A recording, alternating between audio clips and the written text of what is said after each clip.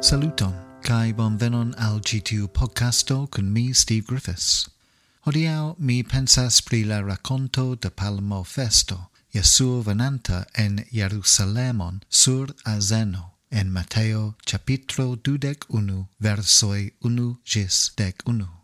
Ĉi tiu rakonto pri Palmofesto rakontas al ni multon pri Jesuo Kristu, kiu estas nia Sonjoro, kaj ĝi donas al ni kialojn kial ni ne timu por fidi lin. Sed ni nur povas imagi kia excita okazo estis tiu unua Palmofesto. Dum Jesuo kaj liaj disĉiploj alproksimiĝis al Jerusalemo, Mateo diras al ni ke amasoj da homoj iris antaŭ lin kaj sekvis lin. Jesuo estis ĉirkaŭita de la homamasoj, homoj ĉirkaŭantaj ĉiudirekte, amaso de admirantoj salutante lin en la urbon. Ĉi tiu estas la profeto Jesuo el Nazareto en Galileo, ili kriis. Por ĉi tiu momento la homamasoj adoris Jesuon, kaj vidis en li kvalitojn tiel allogajn hodiaŭ kiel antaŭ 2000 jaroj. Precipe 3 kvalitoj allogas nin en fido al Jesuo Kristo. Unua, Jesuo estis viro kuraĝa. Estas io tre alloga pri kuraĝo. Ĝi estas mirinda kvalito, unu el la plej admirataj kvalitoj ĉe homoj. Estas itala proverbo kiu diras: estas pli bona vivi unu tagon kiel leono ol 100 jarojn kiel ŝafo.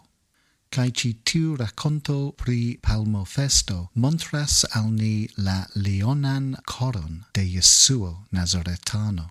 Jesuo bone scias ke li eniras malamikan urbon.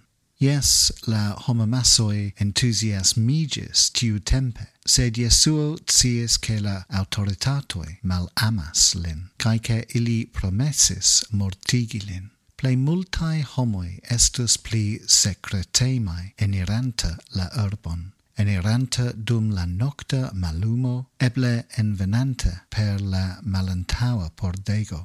Sed Jesuo ne estis tia. Li eniris Jerusalemon laŭ tre publika maniero, metante sin en la centron de la sceneo, kaj la reston de Paska semajno li darigis sama. Ĉiu ago farita de li estis defia ago kontraŭ la spiritaj kaj politikaj aŭtoritatoj.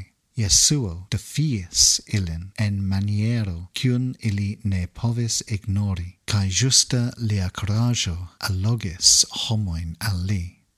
Kuraĝo neniam povas esti ignorata. Ni povas abomeni for de ĝi, aŭ ni povas respondi al ĝi, sed ĝi neniam permesas al ni esti neŭtralaj. Kuraĝo defias politikan kaj religian maljustecon. Kuraĝo ne timas paroli laŭte kiam necesas.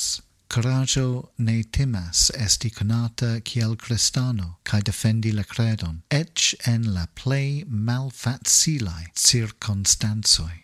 Jesuo, la kuraĝa viro, allogis tiun kiuj konis lin, kaj lia kuraĝo allogas ankaŭ nin.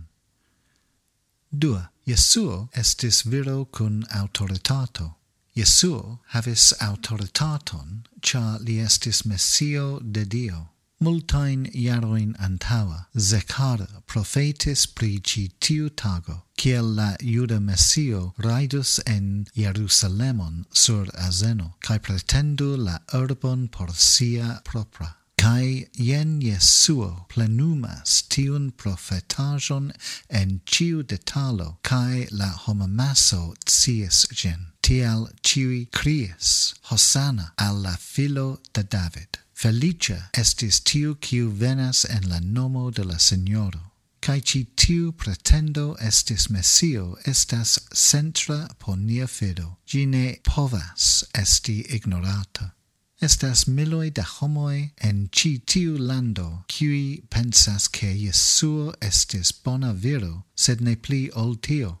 Estas miloj da homoj, kiuj pensas pri li kiel granda faranto de mirakloj, sed ne pli ol tio.